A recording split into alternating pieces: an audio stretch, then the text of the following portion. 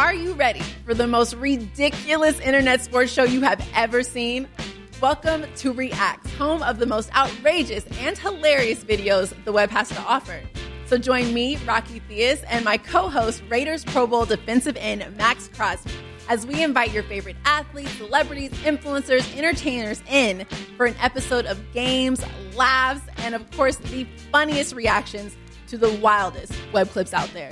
Catch Reacts on YouTube, and that is Reacts, REAXX. Don't miss it. This podcast episode is brought to you by Coors Light. These days, everything is go, go, go. It's nonstop hustle all the time. Work, friends, family, expect you to be on 24/7. Well, sometimes you just need to reach for a Coors Light because it's made to chill. Coors Light is cold lagered, cold filtered, and cold packaged. It's as crisp and refreshing as the Colorado Rockies. It is literally made to chill. Coors Light is the one I choose when I need to unwind. So when you want to hit reset, reach for the beer that's made to chill. Get Coors Light in the new look delivered straight to your door with Drizzly or Instacart. Celebrate responsibly. Coors Brewing Company, Golden, Colorado. Regressing to the mean since 2015, it's the Hockey PDOcast with your host, Dmitry Filipovich. Welcome to the Hockey PDOcast. My name is Dmitry Filipovich, and joining me is my buddy Murat Atesh. Murat, what's going on, man? Hey, just having a nice sunny day in Winnipeg after Game 6 loss and trying to get things ready for Game 7. The sun came out this morning, even after yesterday's 4-0 defeat. Incidentally, it was kind of poetic. The day started a little bit crisp and cold, despite getting up to about 30-something yesterday, but it warmed up throughout the day. I think that Winnipeg's going to be okay. Yeah, no, it definitely will. And hopefully, after this podcast, I'm sure there's going to be a lot of Jets fans that are going to be listening. Maybe they'll have a sunnier outlook or disposition about the series heading into Game 7. You know, I haven't really talked about this series much yet on this podcast, just for a number of reasons. And the most kind of prevalent one is, you know, it's made for great viewing how back and forth it's been. It's been sort of a roller coaster ride where one team goes ahead and then the other team bounces back, and it's been just back and forth, and it makes for great viewing. But in terms of doing this podcast and as analysts, it's really kind of topsy-turvy, and it's tough. It's been tough to get a grasp on, because whenever you think you really got to figure it out that one team has a very, you know, particular advantage over the other, all of a sudden there's an adjustment made and it goes back the other way. And I don't know, have you, as someone who's been following the series very closely and covering it on a day-to-day basis, have you sort of felt that roller coaster ride experience? Yeah, it's been pretty incredible. I mean, to think that 6 games in, we're tied at 338 to 338 for shot attempts at 5-on-5, that the shots themselves are 177 each. Yep. That there's a difference in goals of 1 at 5-on-5 and high danger scoring chances as well. Mm-hmm. That doesn't represent the individual games being exactly split down the middle every single time. For example, you know, Game 1, Nashville was in Winnipeg zone for, I'm going to say, about 2/3 of the game, but remarkably, Jets defense boxed out perfectly in the slot, and there was a lot of loose pucks that Winnipeg that got to, so that the high quality chances weren't really there. Winnipeg wins that one. Game opens up in Game 2, which should have been in Winnipeg's favor, but a couple of choice mistakes, like a Hendricks penalty and a major breakdown on Ben Sherratt chasing a big hit, gives Arvidsson an uncontested slap shot from in close, as well as the overtime game winner. I mean, it's been a roller coaster. We could do this through every game. There are just moments that define what happens throughout the rest of the game, because they do change and they do adjust, and the trap comes out, or the 1-3-1 comes out at certain moments, but they don't always lead with it.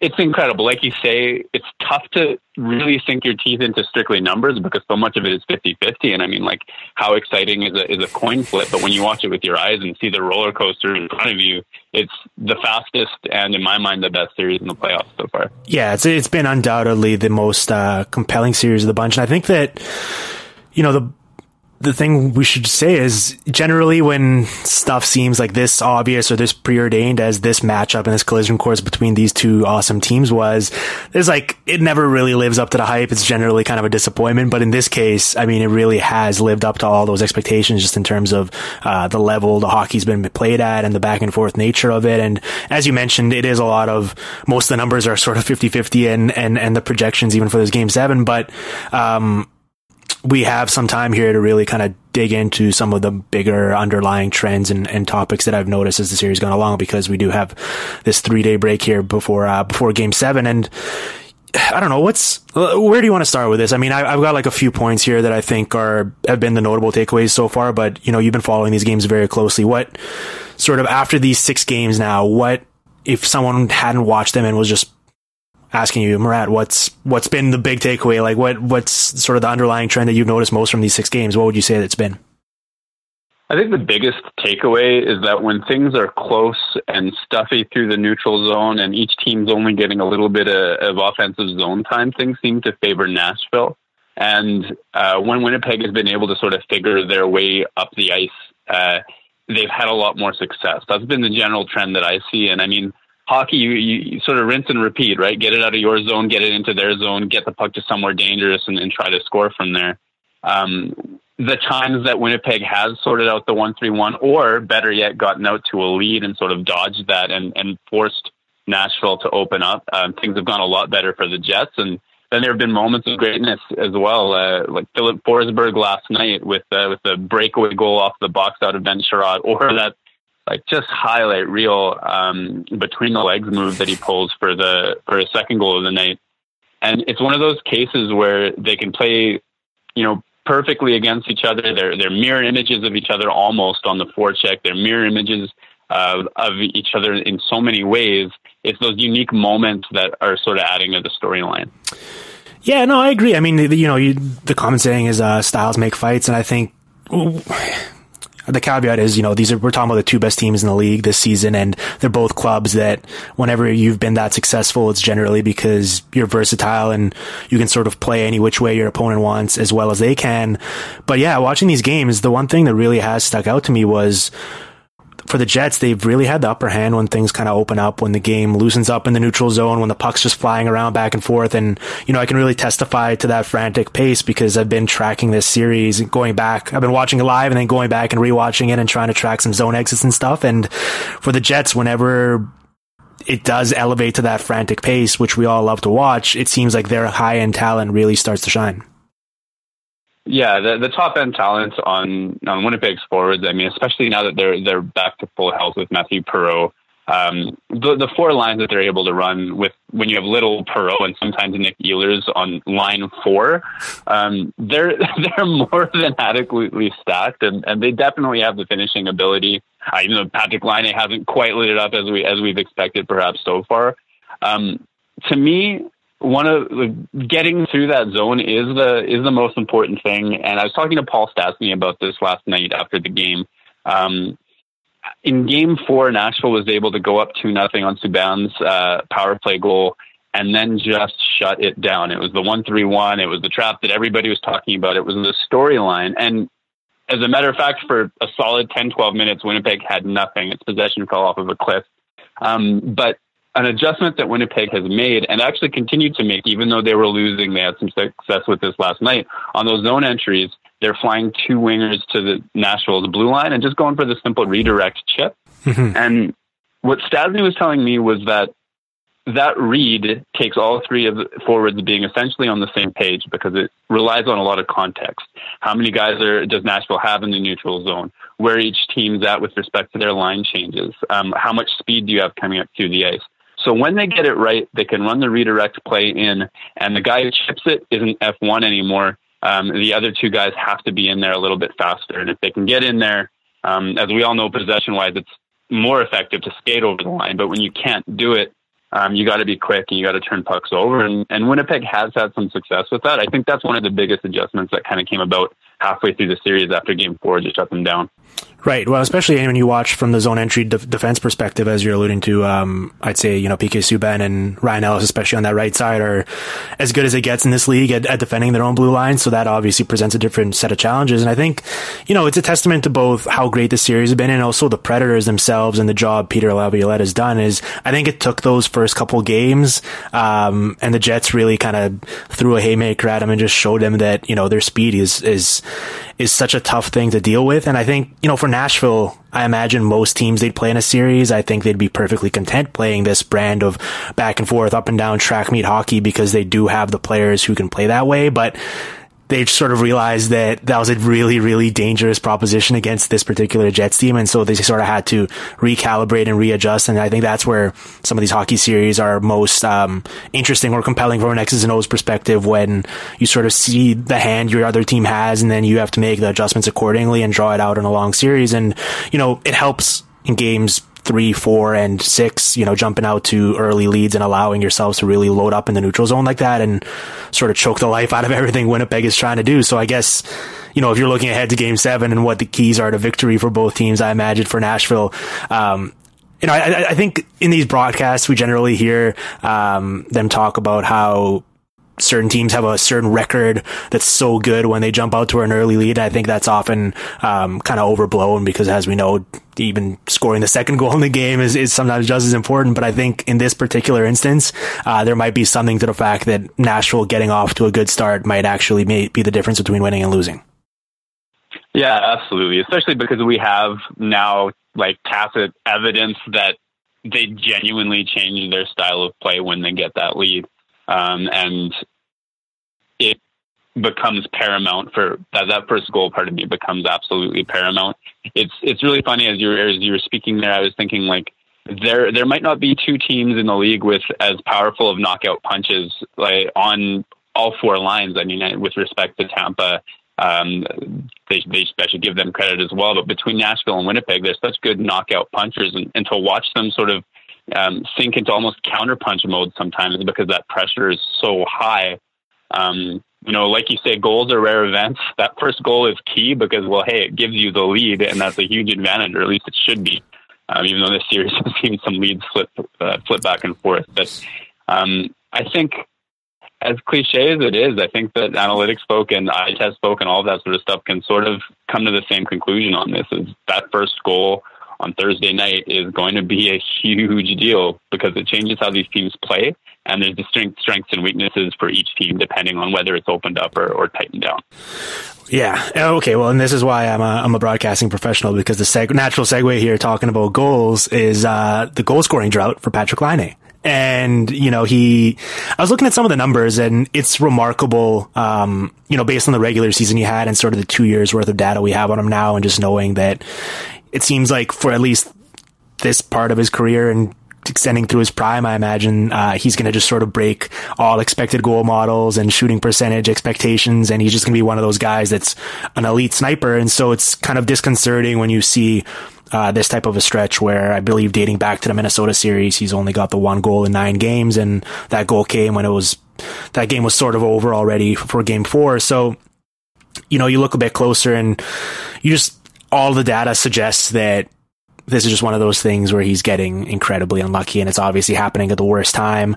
And if this were the regular season, I think everyone would be writing articles about, just give it time. Regression's going to take hold. Eventually he's going to break out for, a stretch where he has 6 goals in 4 games here. But obviously for both Laine and the Jets, I don't imagine that idea sort of, is much consolation considering the fact that they might only have 1 game left in the season. So I don't know, watching this, have you noticed anything different about him?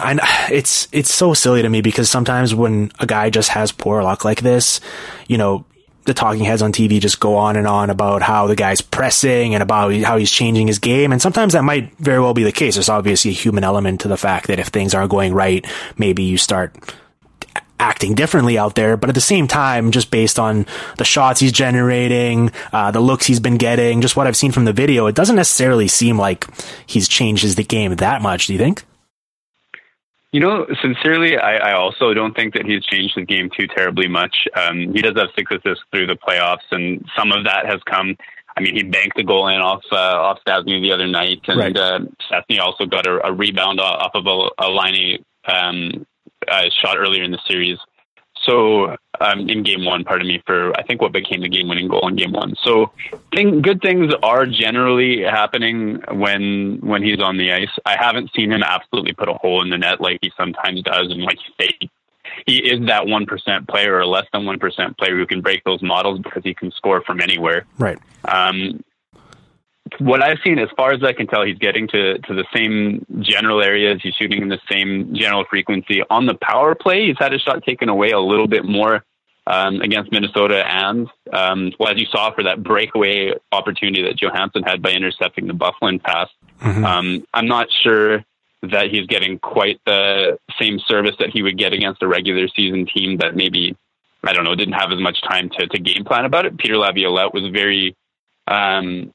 fairly confident that he was going to stretch out expand the box yesterday. And there's a little bit of chatter about that post game, that he felt that his wingers could be more aggressive in challenging those plays.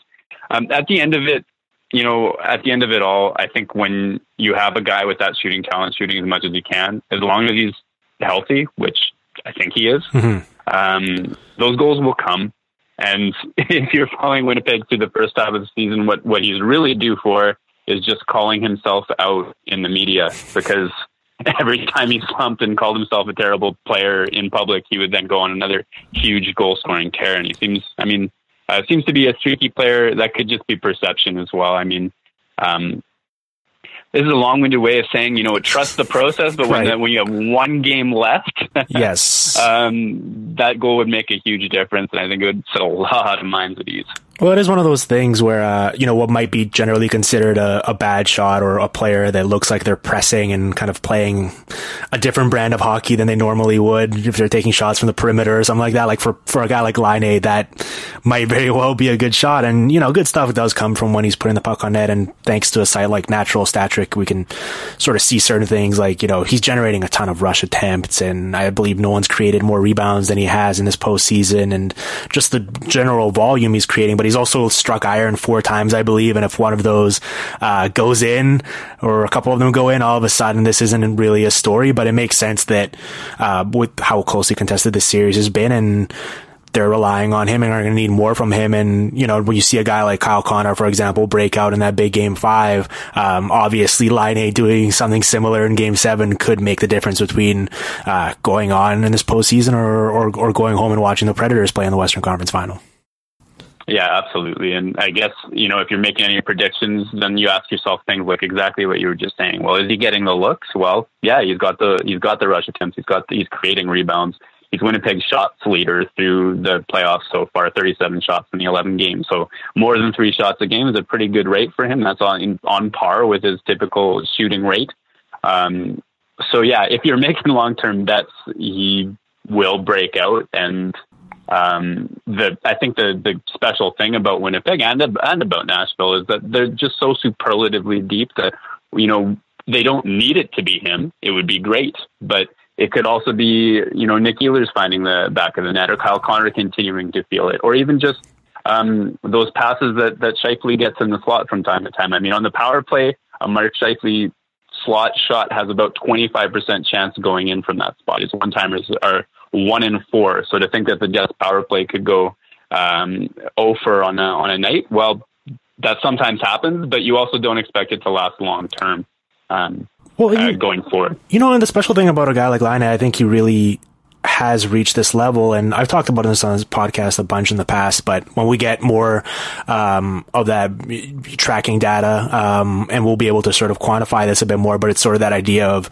the gravitational pull a star player has on the defense and dragging defenders closer to them and potentially opening up more space for his teammates. And we sort of see that with our eyes in effect with Laine on the ice already, where I believe it was game 1 against the Wild, for example, where Mark Scheifele scored a beautiful power play goal and he's like wide open there in the slot, and you're wondering, okay, like what kind of a breakdown is that from the Minnesota Wild penalty kill? What are they doing? And then you look at it a bit closer, and a lot of it is just created by the fact that Michael Granlund doesn't really want to leave Patrick Laine's side, and that creates a great look for his teammate. And you see stuff like that, which is obviously a bit more subtle, but then you see him using his shot as a weapon, not necessarily by firing it onto the net, but actually drawing the defenders and kicking it out to Byfuglien for one of his goals in that Game 3 comeback. So he only has the one goal in this series, but honestly, just going back and watching some of these games recently, I haven't necessarily seen anything wrong. I think he's been playing perfectly fine, but I understand we just went through this with Austin Matthews in the Boston Bruins series. Some of these young star players have such lofty expectations, so when the counting stats aren't necessarily there, I understand why people are freaking out. But I think in this case, honestly, he's played fine. Yeah, I just tell that to the heart rate of your average Winnipegger at this particular time of the season. They don't have time for that argument? I wonder about that. I think the heart attack, the heart rate mirrors his shot rate right now, which is good for shooting, not so good for the heart. All right, Murat, let's take a quick break here to hear from a sponsor, and we're going to pick up this conversation back up on the other end things. Let's take a minute here to give some love to SeatGeek, who is sponsoring today's episode of the Hockey PDOcast. As you know, if you've ever gone through the process of trying to get tickets to a sporting event or concert or what have you, buying those tickets can be complicated and confusing and sometimes even off-putting, and might derail you from going to a show you otherwise would have gone to just because you couldn't find tickets in a reasonable amount of time, or they were too expensive and you just let it go, and you might have missed out on a great opportunity and a great night out. And that's a shame, and that should never happen. And it won't, because there's a better way to buy and a more efficient way to buy, and that's with SeatGeek. SeatGeek's the smartest, easiest way to get tickets to every type of live event. Whether you're searching for a last-minute deal, planning a night out with friends, or need to find the perfect gift for someone in your life, SeatGeek's going to help you find the best seats at the best prices, fully guaranteed. I have the SeatGeek app on my phone, and I've used it countless times in the past. Unfortunately, I haven't gotten a chance to use it recently because I've been stuck at home watching hockey for the past couple of weeks here. The playoffs this time of year really consumes my life and really just eliminates any idea of a social life that I may have had otherwise. But that's okay, because you, as my listeners, can go to events using my promo code, which I'm about to tell you in a minute, and send me pictures and tell me about how good of a time you had, and I can live vicariously through you. So to take advantage of that deal, you as my listener today will get $20 off your first SeatGeek purchase. All you have to do is download the SeatGeek app and enter the promo code PDO today. That's promo code PDO for $20 off your first purchase. Now, let's get back to the show. Okay, you know what, one other trend that I've noticed in this series, and it's been sort of going on all season, you know, with the year Connor Hellebuyck's had and how big of a difference he made to the Jets, and being awarded with a Vezina Trophy finalist nomination for his effort. You know, some of the conversation that's been going on and the dialogue has been, you know, the Jets' defensive structure and how they've really worked on that this season and improved it. And through the regular season, we did see, I believe they gave up the third fewest scoring chances against a 5-on-5 and the fourth fewest high danger shot attempts. So, you know, those are pretty good indicators generally that they're tightening things up and doing a good job of clearing out around their goalie and making life easier for him.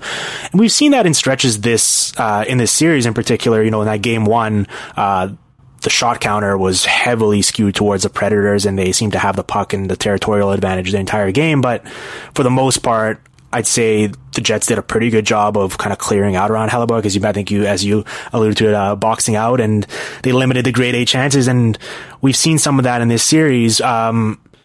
You know, how much stock do you actually put into that? How much is the fact that sometimes when they're not giving up goals, it's just because Connor Hellebuyck is playing at a higher level than the Jets have seen from their goalies in recent years? I think what Winnipeg has working in its favor is that all of those things are true. So I know that last summer they took a good long look at the types of scoring chances that they were giving up. And, you know, I've heard Paul Maurice talk about shots off the rush and about scoring chances from certain areas or off of certain types of puck movement through seams. And so I do sincerely believe they went to town on kind of attempting to prevent those. And certainly if you look at, you know, their season-long heat map or the stats that you just cited, they definitely have had success with that. Another thing that they've done, I think, particularly well this season is they've initiated a forecheck further up the ice. I'm going to go ahead and say that it's quite likely they spend less time in their own zone, which would also have a measurable impact on those scoring chance rates, because they've put so much confidence in a defenseman pinching at the line with a forward coming back for support. And every little thing that you can do that extends offensive zone time, you know, most of the the corollary to that is that it takes away some of the time you're spending in your own zone. All of that said, all of those are good things. Connor Hellebuyck has had an incredible season. We're past the few games mark, and I know goalies can streak for a couple of seasons, but he's got a long career prior to last year of actually doing quite good relative to the leagues that he was in. Right. It might have been a safe play to predict the bounce back, but I think to Hellebuck's credit, he went to work last summer. He worked with a new movement coach, Adam Francilia. They're communicating with him and the Jets coaching staff as well. Wade Flaherty in terms of goaltending coach. Doing all of the right things is a big part. He says all of the right things. He certainly sounds confident when you talk to him. He's talked about his big game experience today heading into Game 7. Every subjective thing, every objective thing that you can find says that he's had a monstrous season for Winnipeg. And when you hear the Jets players themselves ask, and they get asked this all the time, the cliche question, well, what's different this year?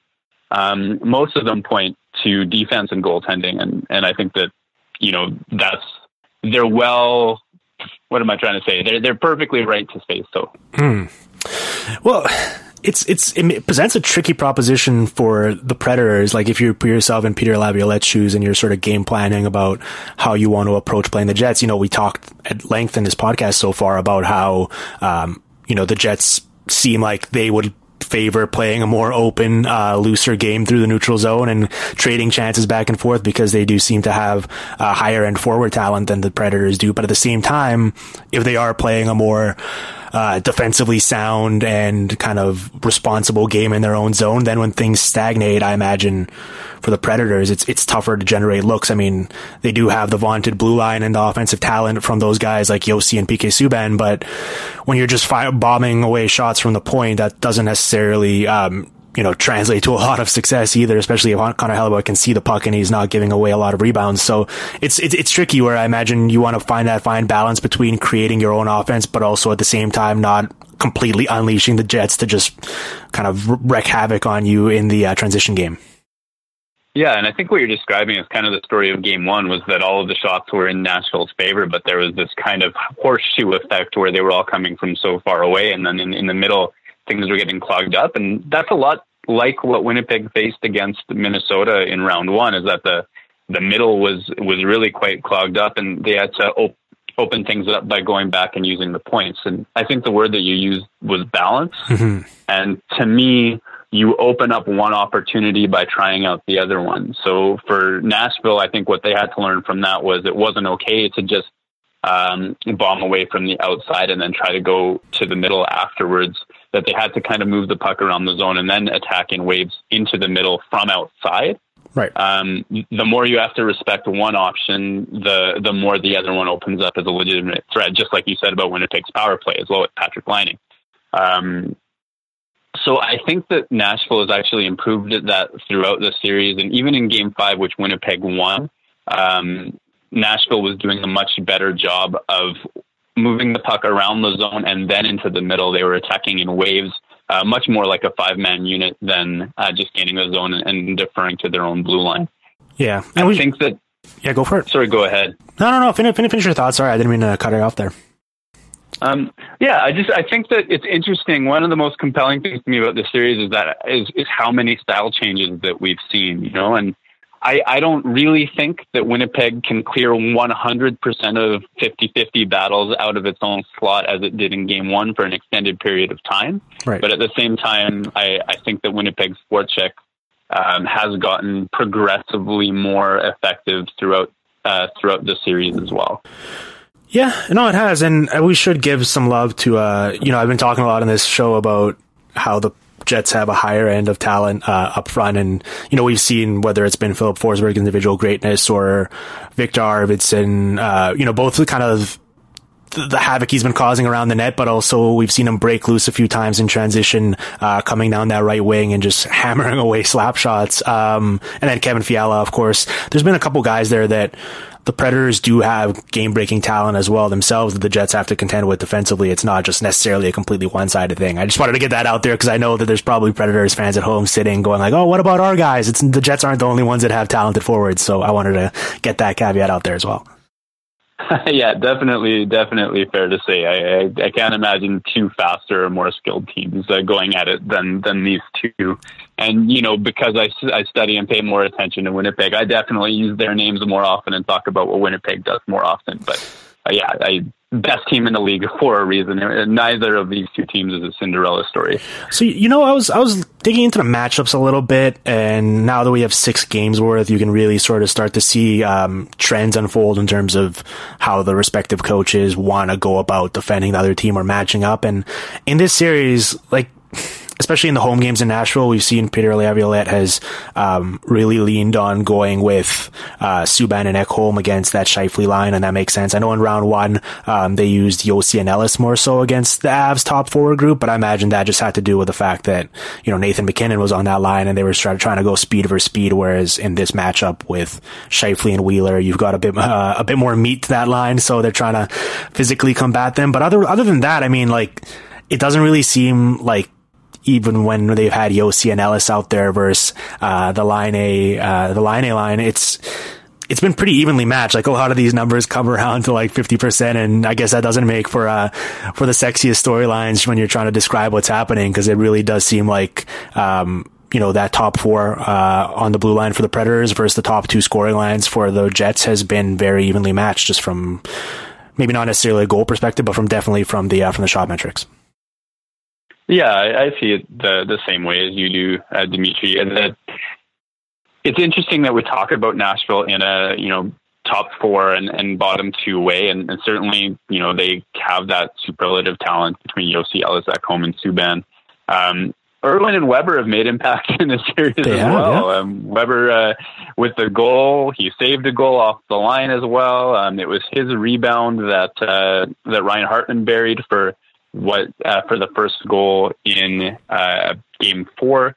And so it's been interesting to me that just in terms of results anyhow, obviously not in pedigree or what you might expect, all 3 pairings have had a positive impact. And I think that's one area that's hurting Winnipeg, is that its bottom pairing of Tyler Myers and Ben Chiarot have been victimized in moments, in very substantial moments. So, for example, in Game 4, they were coupled, especially throughout the first period, with the Matt Hendricks fourth line.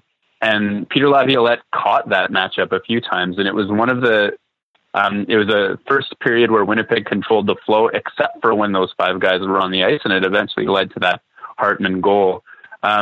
Similarly, that Arvidsson blast in Game 2 came with Ben Chiarot chasing a big hit in the neutral zone, changing what was a 2-on-2 into a 2-on-1 with lots of time and space. So, and even actually last night in Game 6, it was Chiarot who Forsberg made really an excellent play on that could have beaten a lot of people to box him out for the breakaway.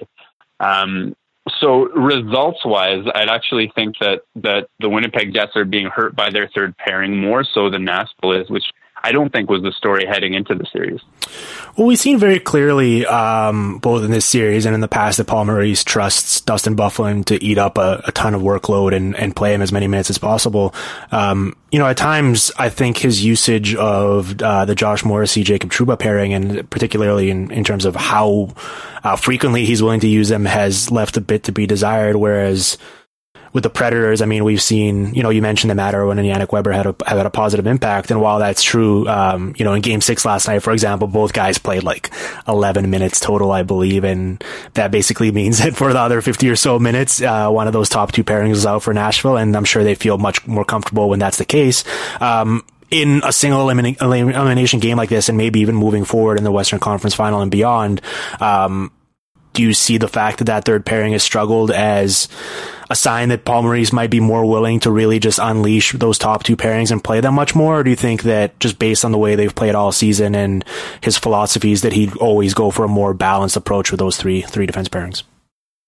I think that the lesson there is that he should lean more heavily on those top 2 pairings. I'm not sure that he does. You'll often see Tyler Myers take extra shifts at even strength elsewhere in the lineup, sometimes with Dustin Byfuglien in other situations to get more minutes. And it doesn't end up as tilted as what you described for what happened with Nashville. I think that that's a mistake because you have Josh Morrissey and Jacob Trouba, who are playing against top matchups. And correct me if I'm wrong on this, but the last time I checked, they were both well above 65% in expected goals for the series, which is incredible given the matchups that they're dealing with. And even in talking to those guys and how they manage their switches, the type of communication that they have, and then watching it unfold, I would trust no two Jets better in a 2-on-2 scenario, just in terms of holding on to their man or switching off their man or communicating in terms of managing their defensive zone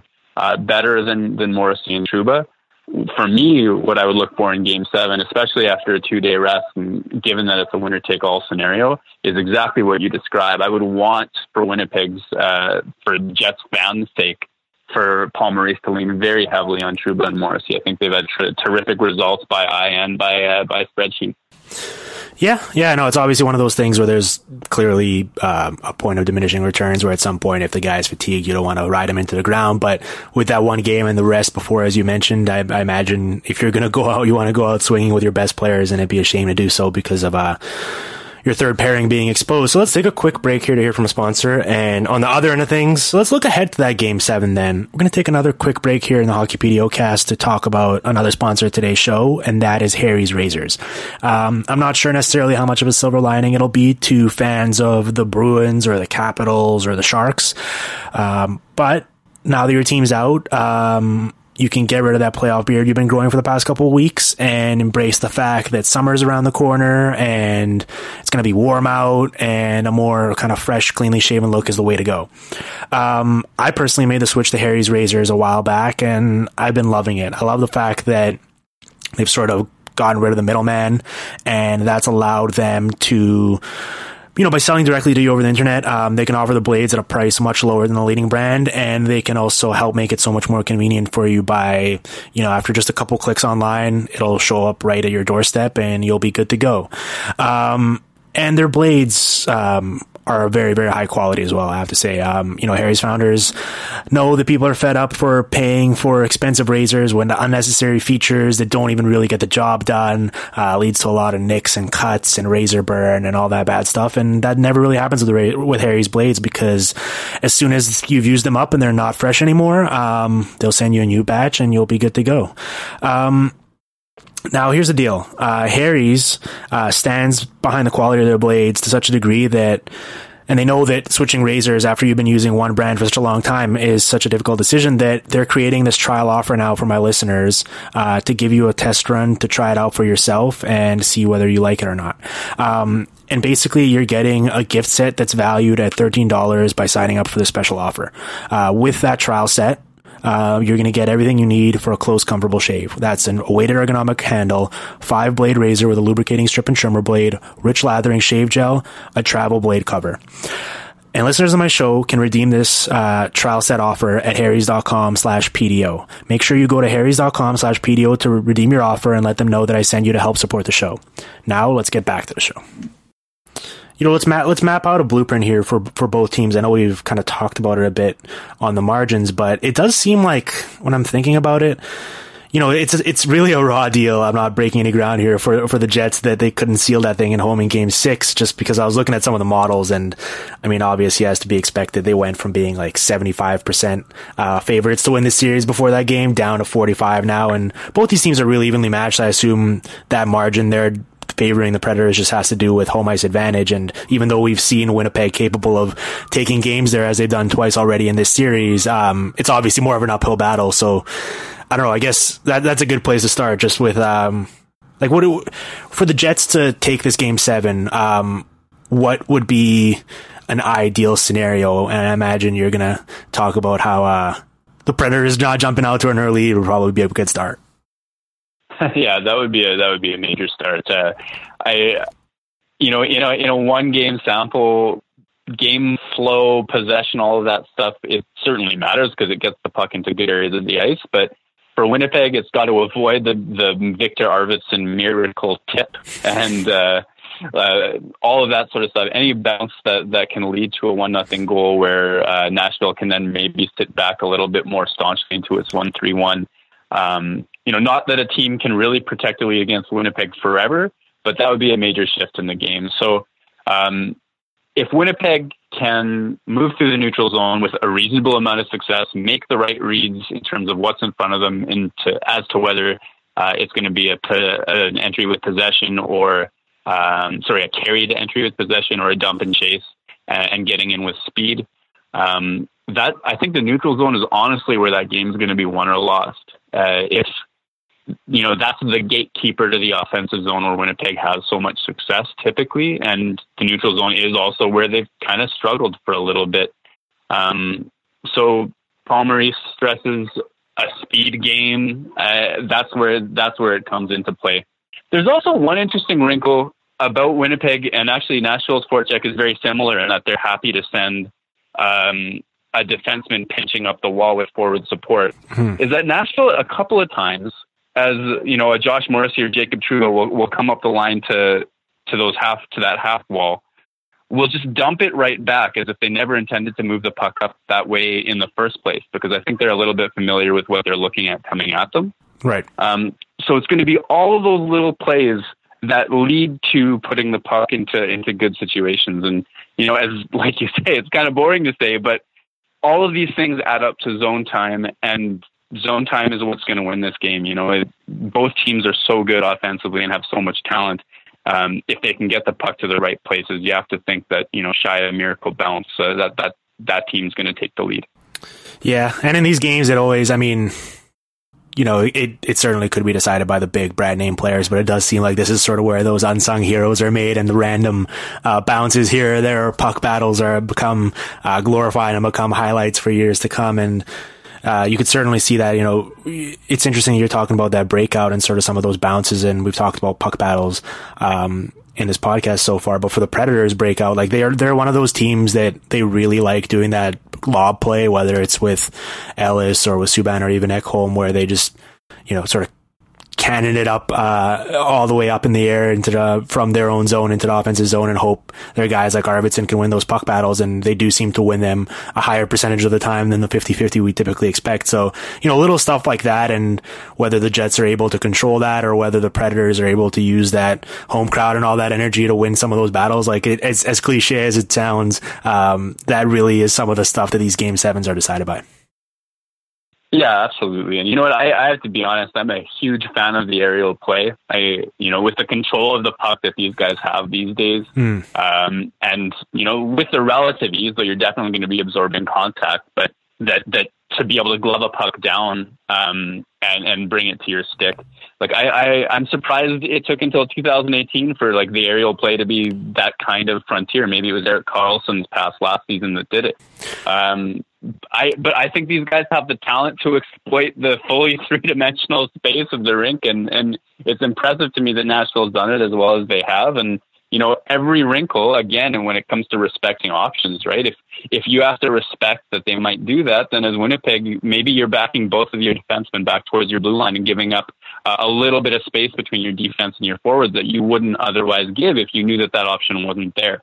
So every little wrinkle that Nashville can effectively run at you in the neutral zone or breaking the puck up ice, it makes them that much more dangerous. And I love that play by them. I think it's very effective, just like you say.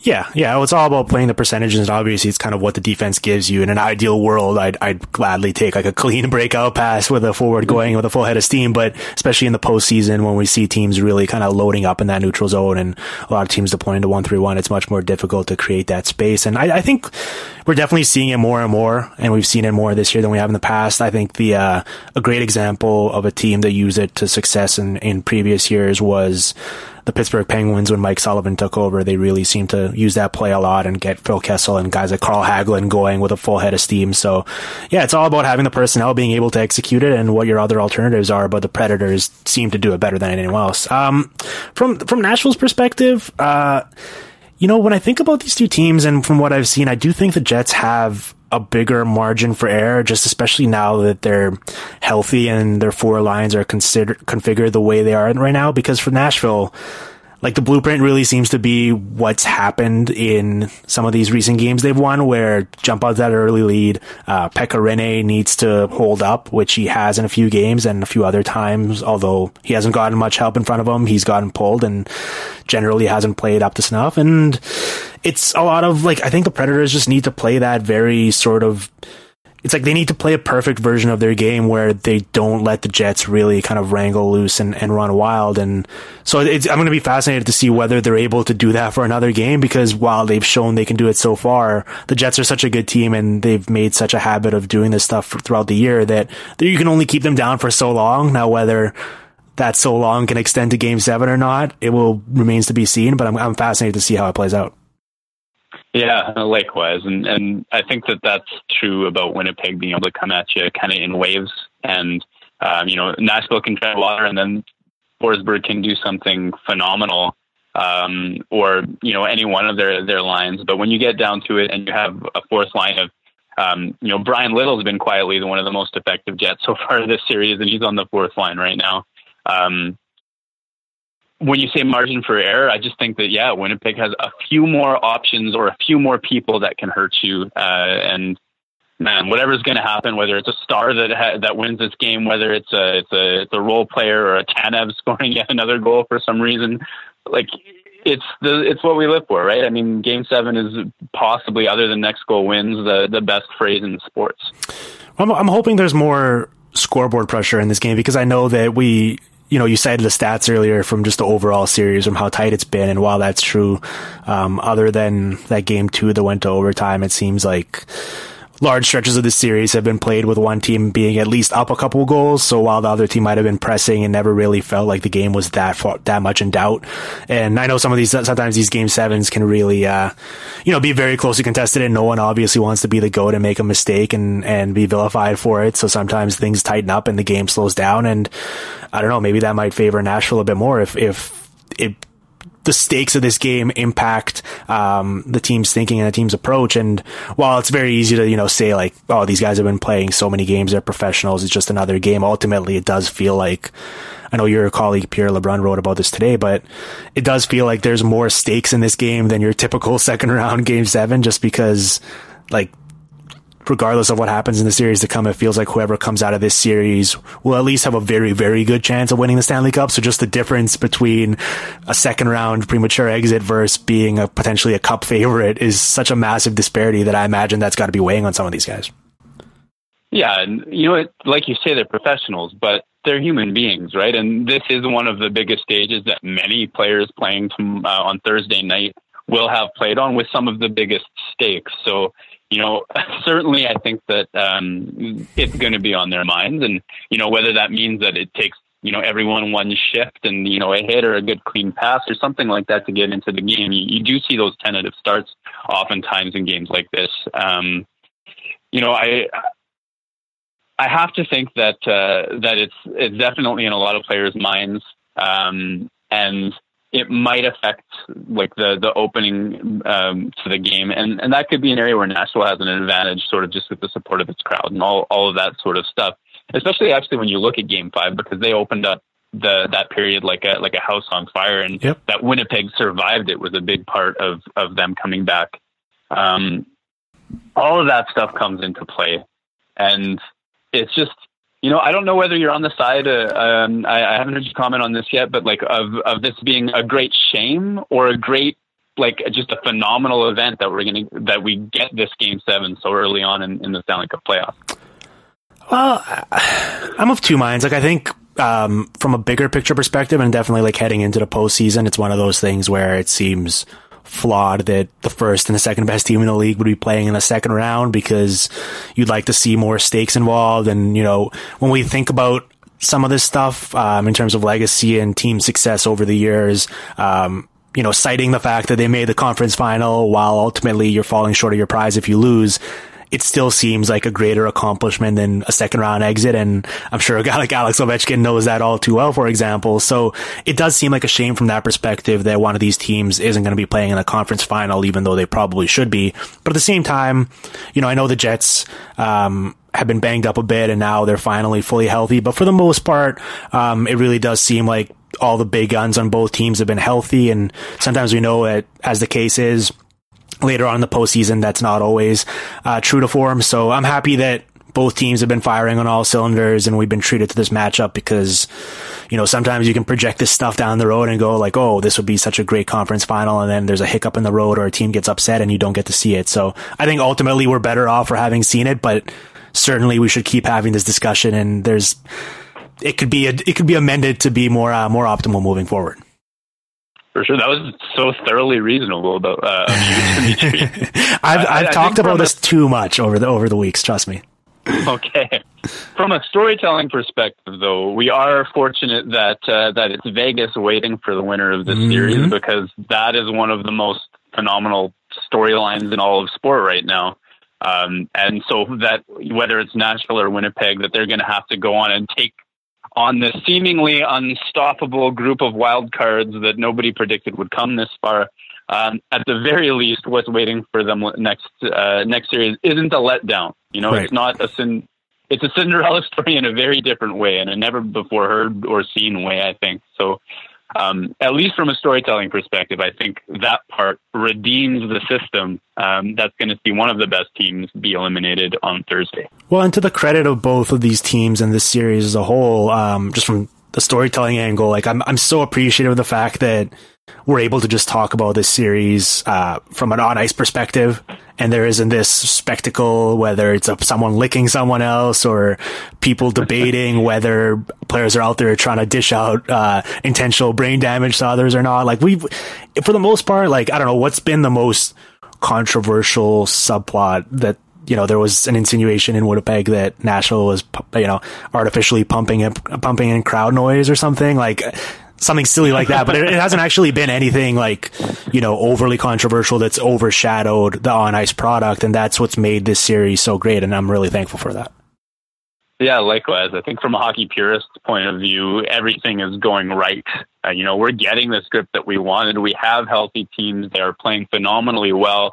You compare that to, I'm going to say Vegas, San Jose. You watch that one and just the speed difference, right? Like the hockey in this is so high quality that all of the focus is on what's happening when the puck is in play, just about, other than, I don't know, maybe Laine's chip towards Arvidsson last night. And it comes with, like, on the backs of two teams who are genuinely built well. Nashville has so many value contracts. Winnipeg has so many value contracts. Winnipeg had the wherewithal, despite being known as a conservative team, to actually go out and add a guy like Paul Stastny, because, maybe management realizes that there's kind of a 2-year window here until Laine's contract kicks in, and those value contracts are, just kind of a fond memory. Right. I think for me, it's always more satisfying when teams that are genuinely constructed well have success. And not, just mentally that's satisfying for me, but also it means that there's lots of good players, and like any minute that, any player is on the ice, probably somebody who can make something happen. And, maybe there's if Brian Little comes out and Matt Hendricks comes back in, I'll step off that declaration. But there are impact players all the way up and down both lineups. And it's the story we all wanted, I think. Yeah. And there is something satisfying, you're right, to the idea of like the process is being rewarded in terms of team building. And also the fact that these two teams have been built and constructed in different ways too. So it kind of shows that there isn't necessarily just the one blueprint you can follow. Like, you mentioned the Stastny thing, but for the most part, these Jets have really it's taken time, and they've been drafting and developing a lot of these guys internally. And Nashville certainly has some of those guys as well, but there's also, David Poyle's just made a killing in the big game trades, where it's for Subban or Forsberg or Johansson, or going out and signing Nick Bonino this summer, trading for Kyle Turris. So the fact that both these teams have been constructed so immaculately, but also through different avenues, is also cool from a storyline perspective and as a fan of the game, because if you're a fan of another team out there and you're watching this and you're sort of daydreaming about how your team could one day be in a series like this, like, there's optimism that there's many different ways to get there and not just the one. Yeah, absolutely. Who are you going to copy? Well, I guess it just comes down to getting good players somehow. And I think that, if you're a cynic right now and you think that that Vegas' success is kind of damning of general managers around the league for how they tripped over themselves to give up good players, well, you can look at these two teams and say that, what, they were in fact well built, and there are teams that are whether it's through exploiting those trades or whether it's through taking their time, are doing things in maybe a long-term sustainable way. So I've been tempted to criticize the decisions that led to Vegas' supremacy and then the abundance of talent that it has. Mm-hmm. But I think Nashville and Winnipeg are nice counter arguments that, there are some teams that are being built really, really well. And I guess you can see that in how well they did in the regular season and how high the quality of hockey is right now, too. Absolutely. No, I completely agree with that. All right, Murat, is there anything else? Anything else we want to talk about and teeing up this Game 7 and kind of recapping what's going on so far, or do you think we've covered most of it? I really think that we have. I think it would just be a repetition at this point. That I feel like declaring the neutral zone as the most important part of the ice is almost a bit boring, but disproportionately important between these two teams. Because I have so much faith in both of their offenses to create if they get enough time and space in the offensive zone. Goaltending, it's a massive thing. Vezina Trophy finalists, toe-to-toe, both of them with histories of bouncing back after rough games, and Hellebuyck kind of needing to. I just can't wait to see this play out, to be honest. Can't believe we have to wait an extra day for it. I think Justin Timberlake's concert's to blame for that, so I don't know what to make of all of this. Yeah, we have 2 nights without hockey here. But you know what? At least it'll give this podcast a bit of longer shelf life, because I don't think too many people are going to be listening after the game. So hopefully people listen and check this out. And, the neutral zone discussion isn't necessarily the sexiest topic, but at the same time, I know that people listening to this podcast typically are, big fans of the game and sort of think about it a lot, and they want to know what to look for when they're watching these games. And that is one of those areas where, regardless of what's going on the scoreboard early on, like the way it's being played out and which team is dictating that area of the game will tell you a lot about how the result is going to wind up turning out. So it is one of those very informative things that will tell us a lot beyond just who's leading early on or what's going on in the first couple minutes.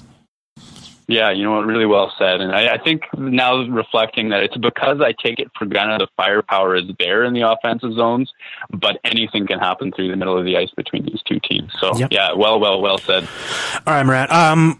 Plug some stuff. What are you working on? I know you've been writing like a madman these days, covering the series. Do you have anything else coming out before this series, before the Game 7 goes on, or what else do you have on your horizon? Yeah, on the horizon, I think that at The Athletic, my next piece should be about what I consider the 2 biggest breakout players for Winnipeg these playoffs, and that's Morrissey and Trouba. I've had the opportunity to talk to both of them now, and especially Morrissey at length. And he was so articulate and so open in terms of sort of discussing kind of how they manage their switches, some of the communication between the two of them, and even a little bit of a long story, like the long road in that, since the moment Morrissey was drafted, there was at least some thought that these two guys could become what they are today. So that should be a good piece, and just on the strength of how candid and articulate that they were. And so that'll be coming out, I'm going to guess tomorrow, which would be Wednesday, but at the very least by Thursday. And like you say, I'm writing a mile a minute, and it's with the Jets going as deep as they are, I think that's just going to continue, and it's up to me to try to keep up to it. But no, it's I've been very thrilled with how open and articulate that hockey players can be when you ask them kind of pointed hockey questions. Well, and you're learning from the best, getting to sit at these games next to my guy Pierre LeBrun. So you're learning the tricks to the trade from one of the best out there. Yeah, and lucky to be so. Yeah, absolutely. All right, and where can people find you on Twitter? Twitter, it is WPG Murat, and Murat is Murat. I guess I'm kind of claiming to be the only Murat in Winnipeg with that at WPG Murat. Don't fact check that. Listen, man, it was a blast to finally chat with you, and I really enjoyed your work at The Athletic this year, and you've become sort of a one-stop shop for all the kind of insightful and deeper Jets analysis. So I'm really glad we finally got to do this, and I want everyone out there to enjoy the Game 7. It should be a lot of fun, and hopefully we'll have a chance to chat sometime down the road. Likewise, I'm a big fan of yours too. Thanks a lot, Dimitri. Cheers, man. The Hockey PDOcast with Dimitri Filipovic. Follow on Twitter at Dim Filipovic and on SoundCloud at soundcloud.com/hockeypdocast.